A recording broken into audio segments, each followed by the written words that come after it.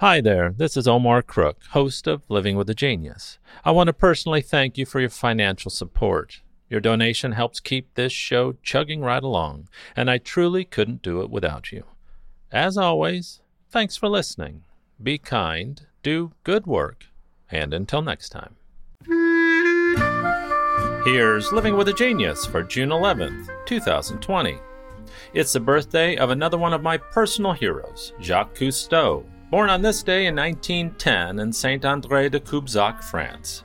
French naval officer, ocean explorer, and co-inventor of the aqualung, known for his extensive underseas investigations. After graduating from France's Naval Academy in 1933, he was commissioned a second lieutenant.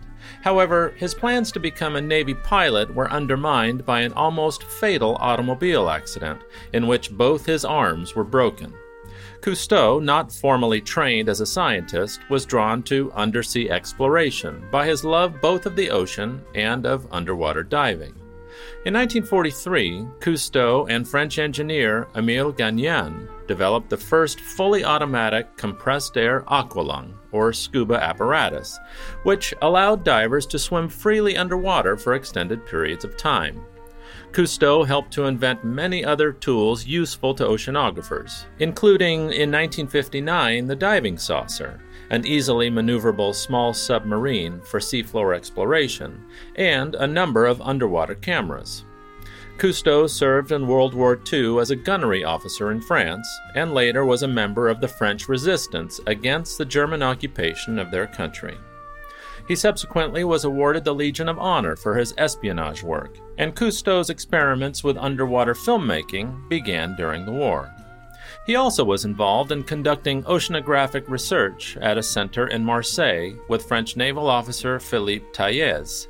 When the war ended, he continued working for the French Navy, heading the Undersea Research Group at Toulon. To expand his work in marine exploration, Cousteau founded numerous marketing, manufacturing, engineering, and research organizations, which were incorporated in 1973 as the Cousteau Group.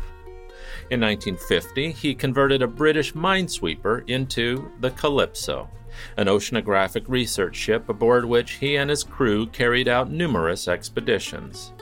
Cousteau eventually popularized oceanographic research and the sport of scuba diving in the 1953 book Le Monde du Silence, and in 1956 he adapted the book into a documentary film, which he co-directed with French motion picture director Louis Malle, that won both the Palme d'Or at the Cannes Film Festival and an Academy Award, one of 3 Oscars his films have received.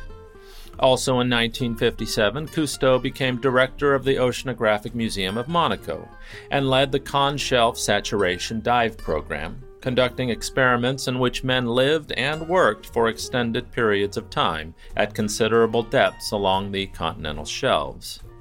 The undersea laboratories, called Conch Shelf 1, 2, and 3, sat at depths of 10 meters, or about 30 feet, 30 meters, or 100 feet, and 102.4 meters, about 336 feet, respectively, in the Mediterranean Sea near Marseille. And in 1974, Cousteau formed the Cousteau Society, a non-profit environmental group dedicated to marine conservation. Just as Fred Rogers taught me about kindness and courage, it was Jacques Cousteau who showed me the beauty of our oceans and our responsibility we all have to protect it. Cousteau has always reminded me of my grandfather, Bill Crook. Grandpa bought me my first mask and snorkel in Hawaii while we were on vacation, and I spent the week in the water, which eventually led to my interest in scuba diving. In Europe, he made a point to stop for the day at the Cousteau Museum between Nice and Monaco, and I still remember it like it was yesterday, about 40 years ago now. Jacques-Yves Cousteau died of a heart attack on the 25th of June in 1997 in Paris, 2 weeks after his 87th birthday. He left countless inspiration and also cautionary quotes, and here's one of my favorites. There are no boundaries in the real planet Earth. No United States, no Soviet Union, no China, no Taiwan. Rivers flow unimpeded across the swaths of continents. The persistent tides, the pulse of the sea, do not discriminate.